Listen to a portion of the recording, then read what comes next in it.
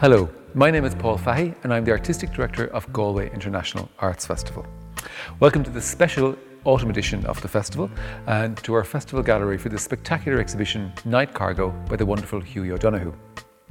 Galway International Arts Festival has enjoyed a long creative relationship with Hughie O'Donoghue, first presenting his work The Deep in the Fairgreen Gallery in 2006. Subsequently, the festival presented The Road in 2011 at the Absolute Gallery, which toured to the Docks Centre for Contemporary Arts in Prague later that year. Hughie's most recent exhibition in Galway in 2016, 100 Years and 4 Quarters, a festival commission, marked the Irish centenary, and that show was seen at the Festival Printwork Gallery at the Connacht Tribune. Today we welcome you to the latest festival gallery on the grounds of the Galway Post Office, the site of what was once the first Galway cinema, the Empire Cinema, in 1919, a 1,000-seater theatre with an 8-piece resident orchestra. Hughie O'Donoghue has long explored themes of memory, history, myth, humanity and war, and excavates these themes in some of these grand-scale and strikingly visual paintings. His work is often a response to the legacy of loss and how we remember things, his principal preoccupation, which is retained and what is lost and what is inherited. Like an archaeologist, O'Donoghue excavates the past, making history all the more tangible. His works reawaken our awareness of irrevocable passage of time and always speaks passionately for the historical and personal perspectives it portrays. In this exhibition, Night Cargo, Hughie's paintings were inspired in some by F.W. Murnau's 1922 silent masterpiece, Nosferatu. I'm delighted to be joined in conversation with Hughie O'Donoghue to celebrate this exhibition and discuss his work and his career and life. Hughie, you're very welcome back to Galway. Thank you, Paul. So before we start to talk in some detail about this particular show and your painting, can we ask you just a little bit about your connection to Ireland? You were born in Manchester, but obviously you have very strong links here and to County Mayo, where you spend a lot of your time and where you live and work. Yeah, absolutely. Well, I was born in Manchester and I'm very proud of being born in Manchester. My mother came from the west of Ireland to Manchester in 1937. And that's where she met my father, who grew up in County Kerry. So I have very strong links. And I was brought back to Ireland as a child every year to County Mayo, with the exception of 1962, where I was brought to Galway, because I think my father had seen the documentary Man of Arran, which is a magical film about Arran. It's not really a documentary, but it's a work of imagination, and that inspired him to take me to Inisheer, where we stayed for a week in 1962. So was that your first experience of the Plassie, which we'll talk about a little bit again, and which is featured in your work many, many times as a strong motif? It was. I wasn't actually sure exactly where I was, because I was quite young there. I was 9 years old and I hadn't taken in a lot of the detail, and it was very sunny, and I thought it was in the South Seas or somewhere, because it was a magically sunny week. And then we came across this ship on a beach, wrecked on a beach, somewhat inexplicably, and it was still quite a new ship then. It was black and white. It had only been wrecked 2 years earlier. And it stayed in my memory indelibly, really. And I think part of what my work is about the idea that our sense of our identity comes from this archive of memory that we grow in ourselves, and it's most vivid when we're children, our sense of who we are. So although this was a new, strange experience for me, it became part of my own personal history, and it stayed within my memory. So the Plassie has become a kind of stand-in for a self-portrait in a way. I return to the Plassie periodically, and it's like an actor in a play that takes on different roles, and it ages like we all age. It's now this beautiful phosphorescent, rusting Anthony Caro sculpture that's on the beach at at Inisheer, or the shore at Inisheer, I should say. And of course, the Plassey was a cargo vessel, an Irish cargo vessel by the time yes. Of your memory of it. But it was commissioned. I think was it called the Juliet? The Juliet. It was commissioned as an armoured trawler in 1940, and it was a Royal Naval vessel, and it saw service mainly in the Mediterranean. It was involved in the invasion of North Africa by the American army in 1943. So it has this kind of history. My own father was involved in the army. So there's various points of connection. But by 1960, it was part of the Limerick Steamship Company, and it was a kind of tramp steamer that went up and down the west coast of Ireland, delivering goods of various kinds. And it was wrecked in 1960, and all of the members of the crew were rescued by the islanders of Inisheer. And I believe some of them are still alive. And of course, the Limerick I'm not too sure where the Limerick Steamship Company were based. Were they based in Limerick or not? But they certainly had a base here in Galway at the docks, and there's still a very beautiful facade and one of the, I think it's probably an apartment block or an office block down at the dockside still, yes, with Limerick Steamship written on it. Yeah. So that made it fascinatingly that it kind of ingrained in your memory as a young boy. So when can you remember the first time you kind of used that in any of your work? Probably not. It was there as a kind of thing in my archive. I keep my photographs and records of things. So had you photographed it way back then in 1962? Oh, yeah. Not in 62, no. Curiously enough, my father, who used cameras a lot, prior to that, we have no photographic record of that. The only record I have of that trip, actually, is a postcard that I sent to my mother in my 9-year-old handwriting, and I signed myself A, which is the Irish for Hugh, and so that's why I know it was 1962. But were you aware that A was the Irish for Hugh before you arrived in Erin? Well, I was probably told it was, so I subsequently became aware of that. But my father was very interested in the Irish language. He'd grown up in Kerry, but his background was very, very conflicted in that he'd been a soldier in the British Army during the Second World War, throughout the entire Second World War. Yet we had a strong Republican connection. So all of that is kind of grist to the mill in my work. It's something that interests me. History is complex. It's got complex layers. It's not simple. It's not black and white. It's not about flag waving. It has complex layers to it. And so the Plassey has emerged in my work as something that I return to, that I remember. And I think that what's important with an artist's work is that it's personal, that it has, it's not generalized, it's not about skill, and but it's about intensity. And so I go back to memories that are intense in order to generate some intensity in my work, because I think that's the only thing that actually is important in art, is some kind of intensity. Mm.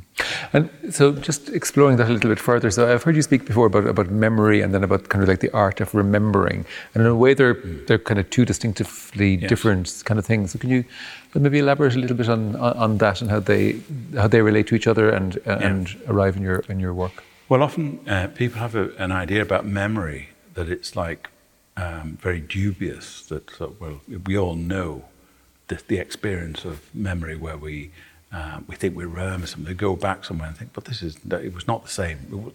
It was bigger than this. It was different. Memory is always it's subjective, but that's because what it records is how we feel, not empirical facts. It records how we feel about things, and so as a motif in my work, memory has become about, well, as I said earlier, identity, but the idea of how we unearth our sense of our identity, who we are, And I have quite a complex identity because depending on how you presented my family history, we could be rabid Republicans or we could be, stalwarts of the British Army. So it's kind of complicated. And I think all histories are like that, actually. I think that's more normal than... So my work as an artist is to kind of probe these things and to try and unearth paintings, a bit like an archaeologist might unearth something out of the ground that changes how we view something. You know, they said, well, the Romans were never here, and then all of a sudden you get a Roman something or other in Dublin, and you think, well, actually, they must have been here, or whatever. So it's about that probing, questioning, and therefore,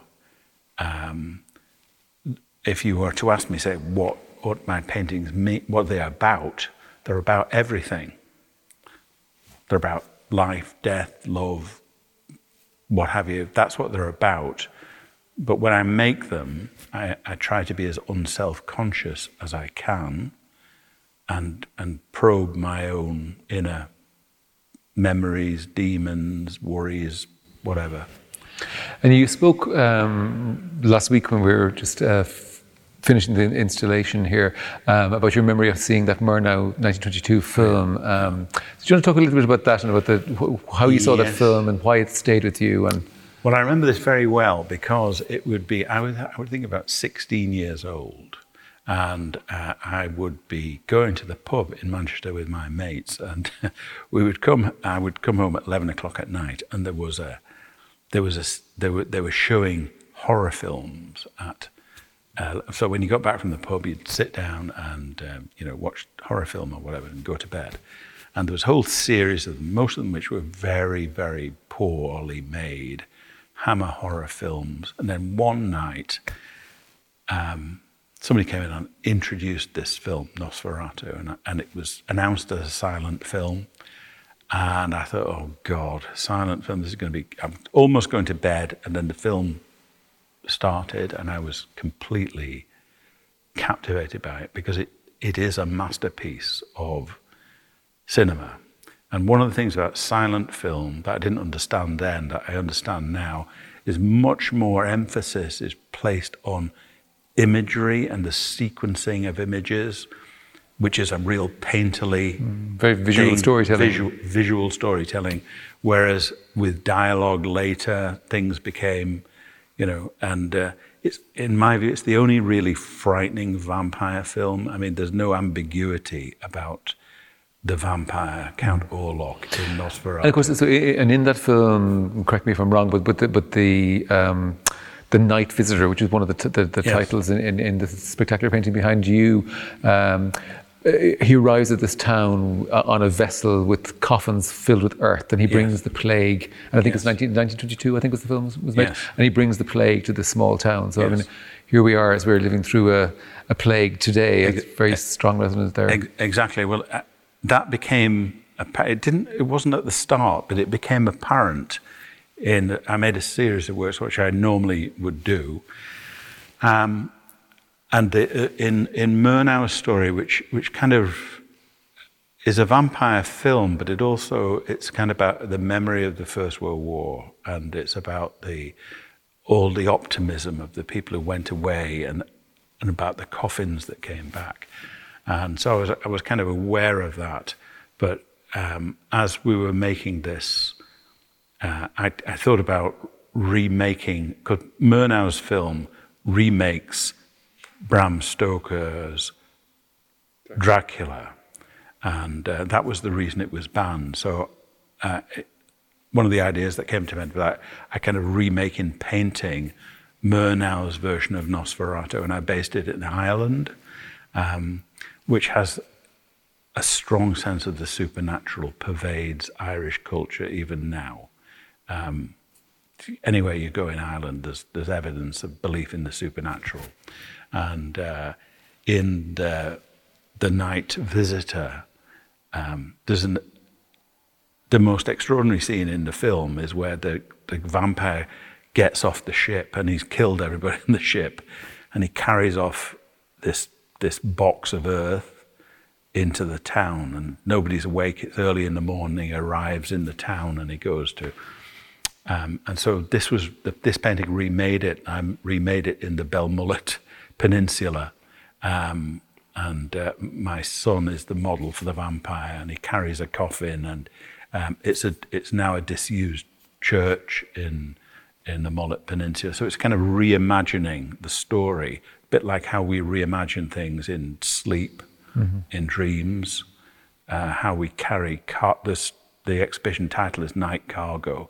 That refers to dreams, to the burden of when our subconscious, when we go to sleep, we carry this baggage, and that's why some of the paintings are made on sacks. It's like, this is baggage, it's cargo, and we can't escape our past experiences. We have to process them, and so and the paintings, just as you're talking about materials, like they're all on there. They're all painted on tarpaulin and sacks, as you say. So that's pretty new departure for you. It is, and it exactly dates from the last time I showed in Galway, which was 2016. There was one painting, which is the first painting I made on tarpaulin, and after that, I thought, well, I'll start. I thought about tarpaulin, but I later thought about, well, any repurposed material, rather than fine art materials as such, with all their history and baggage, that these materials have a history with them, and the tarpaulins have been folded up and transported, so the folds are in the pictures. Can I ask you, so has that given you any kind of different sort of freedom, as opposed to, as you say, like dealing with a very fine linen or whatever else you might normally paint on, but it's kind of a rougher, maybe a more robust kind of a fabric? Yeah, it does. It certainly gives freedom, and that's partly to do with my own personal history, but the idea that you can make a painting that you can roll it up and not be precious with it, really. That's terribly liberating. And some of these paintings have been transported in suitcases on an aircraft, so that's not precious. And these are largely acrylic, aren't they? They are a mixture of acrylic and oil, and there's a number of processes involved, but paint technology is improving, and we have sort of alkyd paints, which are sort of hybrid paints. So a lot of what I'm considering when I'm painting the pictures is what layer I do next. I'm trying not to. Sometimes I mix oil and acrylic because they resist each other and they create interesting surface effects. But if you prime the work well, and so there's a lot of what I call alchemy going on in the paintings. It's about the idea of the alchemist who's experimenting, trying to find, the transmission of base material into gold, which is a symbolism for art, really. And speaking of gold, there's the Red Rain painting. As you watch, it's amazing to sit in here at various times of the day, and obviously we've got fantastic daylight in the earlier part of the day, and it's beautifully lit tonight. But the paintings take on a huge different light depending on a huge different life rather, depending on the quality of light that's shining on them. And at the moment we're in kind of a more theatrical, I suppose, kind of setting in the way that they've been lit. But like what really struck me the first evening I saw The Night Visitor one in particular was like thinking of 1922 and the silver screen or whatever, and it was almost this silver kind of cinematic sheen from that particular work. So like, are there different kind of finishes that you're putting on the works to kind of to capture that? And similarly with Red Rain over your other shoulder, which has this kind of incredible gold glow. Yeah. Well, that's interesting. I mean, that was an idea that came when you're trying to work as an artist. You get an idea to do something, and the idea about all of a sudden a light went on, and I thought, why not revisit Murnau's film? And I thought, well, how do you do that? And I thought, well, what the silver screen was a term that was used in early descriptions of the cinema. And I do remember myself seeing black and white cinema in and the drama of this, going into this darkened space as a child and seeing this enormous silvery screen. And so that prompted me to investigate new metallic paints, which I hadn't really know about. So I went in and I started using them, mainly silver initially, but also platinum and various. And then I realized I could modify them, and so that became a kind of a generator of the process. Really, this idea about the silver screen, that I would make them like cinema screens. They were metallic, they had luster, and one of the reasons I respond particularly to this most theatrical lighting here is because it reflects that, and the fact that this has a bit of history of the cinema. It's a bit like about the awe of going into to see these images when that was really in the early days of the images. So they're meant to sort of reflect that. But I do lots of things to modify. I modify them with oil paint, glaze them, change them, and the gold of the kind of golden colours are something that's quite new in Red Rain. The more works you do, the more you want to experiment, change, and try different effects, see what you can do. So that's about the freedom of the process. And you wrote as well in your artist statement about seeing maybe like some of Murnau's imagery as maybe like an allegory for World War I or for the Spanish flu, which is very interesting, and again like so relevant to today as we're living with this pandemic. But I was also struck the first day when there was kind of a structure to the show and everything was kind of hanging of T.S. Eliot's Wasteland, and he writes as your Europe is crumbling, and but also you've referenced another poet in this piece behind you, over your right shoulder, I should say, The Steady Drummer, which is I think a Shropshire Lad, 1935. The name of the poet escapes me, but there's a beautiful verse that references The Steady Drummer. And of course we see on the top right-hand corner these skeletal-like figures and these drums as the Plassey obviously dominates the foreground. So can you tell us maybe a little bit more about this particular piece? Well, there's a great documentary, a really great documentary on the Great War that was a BBC documentary from the early 60s. It's called The Great War. And the first episode of that is called The Idle Hill of Summer. And it's about this poem on the idle hill of summer.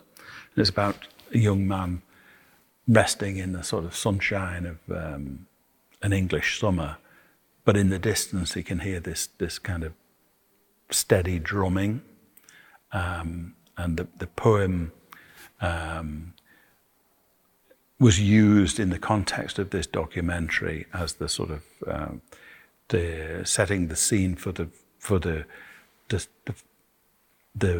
fabled summer of 1914 before the Great War started, and so it makes reference to that, but it's about the themes of the painting are it's quite a threatening painting, and I've used the Holbein's Danse Macabre, the image of the skeletons banging the drum behind the ship. So it's an image of the sea that's quite threatening. It's about the unknown future, and about why we should never really forget the First World War or the Second World War, because they were seismic catastrophes brought on by human stupidity.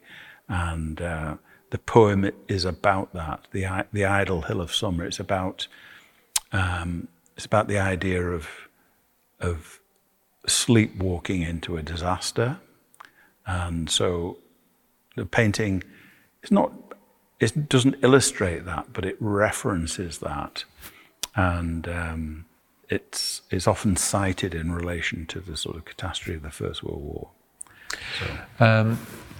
And just to talk again, the physicality. I mean, these are massive paintings, as people can probably see, with the proportion of our bodies in relation to them. But how do you physically paint them? Like, are you on the floor, or are you on a scaffolding, or describe the physicality of? Well, they're new painting. They're kind of new paintings for me. And in the past, I always painted paintings upright. But with these paintings, because I'm getting older and because the best way of doing them was to make them on the floor and to allow the paint to dry while it was on the floor, to climb up ladders and look at them, photograph them as they were going on. So largely most of the work on these paintings was done on the floor. Plastic was laid on the floor, and the paint was applied on the floor and allowed to dry. And that's why they have some of these effects where paint oxidizes and it's left in wet pools and it dries and it has a kind of a very fluid, natural feel to it. But at some point they were put up onto the wall. And that's often quite late in the process, where you're able to then stand back from them and see the image. And so I'd make changes to them. But how much do you discover as you're painting? Like, have you a clear image in your head when you're starting something, or as you're midway through the process of completing a piece? Are you seeing stuff that's kind of evolving, that's kind of shaping you and your response to it as it emerges? Or can you talk a little bit about that? Yeah. Everything really is in the process, because that's what distinguishes painting as an art form from other art forms where where the meaning is held elsewhere. In painting, the meaning is absolutely held in the process of making the work, and so that can't be a sort of a process of going through A, B, C. There has to be alchemy involved in it. So things happen in the process which change your ideas. I work with imagery that I've taken photographically and that move it around the painting. And sometimes I think I've finished something and then I think, no, I haven't finished it, and add something. So is that what photo tracing is? Because I know you've introduced photo tracing in the photo trace is a term I've used just to try and describe the fact that the photography is used within painting now. It's universally used within painting. There's some paintings that don't use it, but you can immediately tell and read a photographic image. So that's a photographic trace. But the process of making the painting, and with this painting, The Steady Drummer, the idea of putting the skeletons into it came quite late in the day. In the process of painting, I felt that it needed something more. And they're so incredibly powerful. I mean, not immediately apparent when you look at the painting first, but then they're so powerful. And when you see they're playing trumpets, banging drums, and it's from the Dance Macabre of Hans Holbein. The Day of the Dead was. So it's about. So that's, and the image of the ship, this kind of rusting Leviathan of it, and it's a bit like a medieval helmet. Something about like the eyes of a war helmet that's in the picture. So all those things are there, and the orange, I mean, the intense color, which is often a warning sign in nature. All those things would be in the picture, but they're not things that are in at the start. You feel your way slowly towards the picture. I think that's where painting differs from conceptual art. It's not that it doesn't, painting has ideas, but the ideas are embodied in the painting rather than illustrated. They are gradually, the meaning accrues rather than just is simply placed in the work. And so when I'm painting, there are things in the painting that I don't know about that are going in from subconscious. So the reference to dreams is a bit like that. I'm trying to be in touch with my subconscious in painting. Are you good at knowing when a painting is finished? I'm better now than I used to be because I think it takes time to finish a painting. And for me, it's usually a point where you just don't want to return to the painting. If something's irritating you in a painting, that usually means it's often a formal thing, but really what you're trying to do is achieve in a painting something that surprises you and that lives outside of you. And when you come back to look at it years later, you think, how on earth did I do that? I can't remember. That's how and you so finish. can you talk to us a little bit about the three paintings, Adrift, that feature the Plassey? They're incredibly beautiful as images, but obviously, again, I grew up in Galway, so I was always familiar with the Plassey being this just shipwreck off the west coast. But obviously, symbolically, it's kind of taken on this. It's this vessel. How many times have we watched the news over the last number of years, and we see all these vessels coming across the Mediterranean? Yeah. So I found those incredibly powerful and incredibly moving on first view. Well, they're all entitled Adrift, and the title references this precarious state of immigration. I didn't want to do it in a literal way, because I don't think painting works particularly well when it's literal. But I wanted to have, so the Plassey is possibly somewhat implausibly refloated, and it's just a battered vessel that anybody who's had anything to do with the sea would know is unseaworthy. Mm-hmm.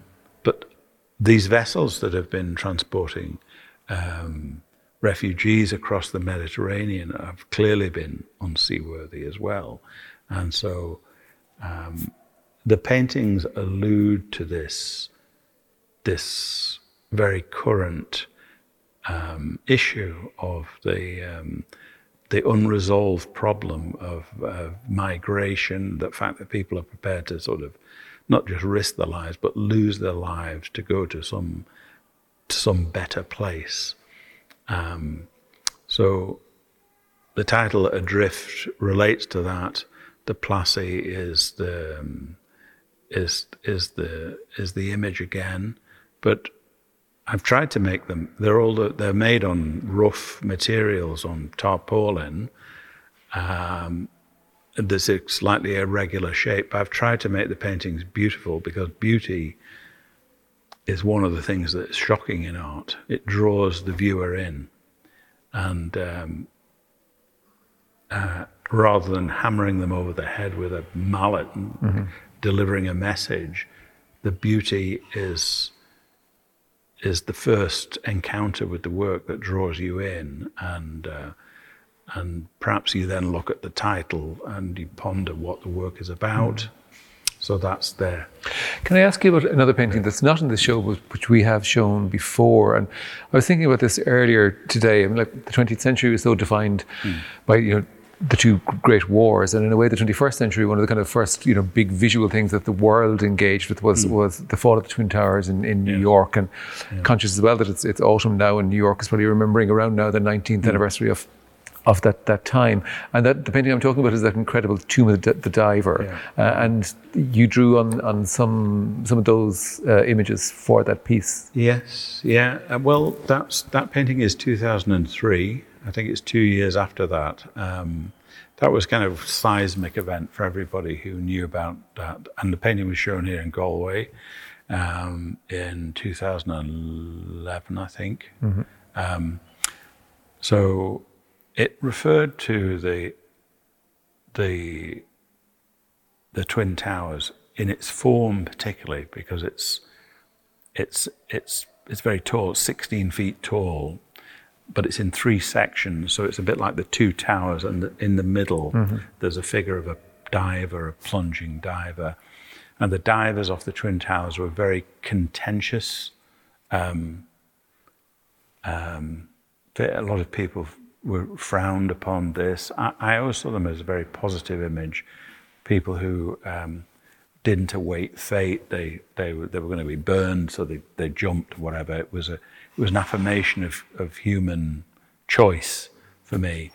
But the painting references lots of issues about life and death and timeless issues, because it also references a painting from 480 BC called the Tomb of the Diver, which is in Paestum in Italy.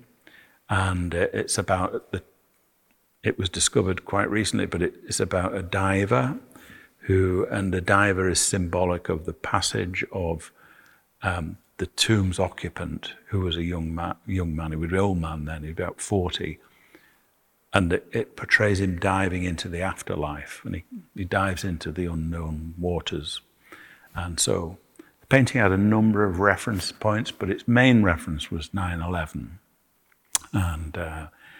And so I don't very often reference things that are absolutely of the moment in my work, but that is an exception, because it was such a, because I don't like to do reportage. I like to do things that are more timeless. So, but that is an exception, that it was the events of 9/11, and I was trying to portray them in a timeless context, that this has happened before, and it may happen again. So, well, regrettably. So the final pieces in this show that I want to ask you about are the night cargo pieces, the pieces painted on sack or old bags, whatever. Am I correct in that? And so you did a sculptural piece in the 2016 show, 100 Years in Four Quarters, and you've used some physical objects in some other paintings. But here you're giving in these, you're giving some of the sacks a different kind of a volume. They look like they're padded or whatever, and they really give an extraordinary sense of just the power and the depth of the sea. So is that a relatively new thing to do as well? They're very new, yes, yeah, absolutely, very new. Although they do reference back to work that I made in the 1970s, surprisingly, but they have a more sculptural dimension, and because they were sacks, it seemed appropriate to fill them with something. And the piece Night Cargo on the other wall is filled with the newspapers of the 20th of July this year. So it's kind of a time capsule of information, as well as, but you can't see that, it's inside it. But that's what it was filled with. And the idea is, again, this idea of cargo, baggage. And I suppose I was drawn to sacks. My grandfather, Hughie O'Donnell, the same name as me, worked all his life at Oldham Road Goods Depot in Manchester, unloading sacks, cargo from, that was his job, that was what he did, till he was in his late 60s. He was a railway labourer. His brother, I think, was a stevedore in San Francisco and did more or less the same thing. So the idea of the sacks as a vehicle for the painting occurred to me. This is kind of a particular family reference, that it's there. It also forms a grid, so it kind of structures this image of the sea, and it kind of undulates a bit like the water, the sea. It moves like the water. And the imagery is from Crossing the Irish Sea, which is something I've done for over 60 years, and my memories of, that's another memory that kind of, as a child, it was very vividly remembered the night ferries from Holyhead to Dunleary went at 10:10 and 10:20. Or the train from Manchester went at 10:10 and 10:20. The ferry went about 2:00 in the morning, and I used to get seasick. And so my father took me and stood me on the deck. So I spent the whole night in the wind and rain looking at the horizon and the moving sea, and it's a very enduring memory. It's a great image. It's about that, but Night Cargo also refers to the troubled and the way our dreams and our subconscious anxieties often emerge at night in our sleep. So there's a kind of, the reference is there, I think, to that. Fantastic. Well, Hugh, we could talk all night. It's been an absolute joy, and we're really thrilled having you back in Galway. And just a little anecdote, when we were building the space and as the walls were kind of growing and this big wall with the two huge pieces was being finalised, I remember taking a photograph of it and sending it to you going, you've got to come and put something on this space. So it's brilliant that you're here, and thank you so much for this wonderful show. We're really thrilled. It's a great pleasure to be back, and as always, and there's a bit of a history now. This is the fourth time I've shown here, so it has its own narrative, its own history, and it's part of my history. So I'm delighted to be here. Fantastic.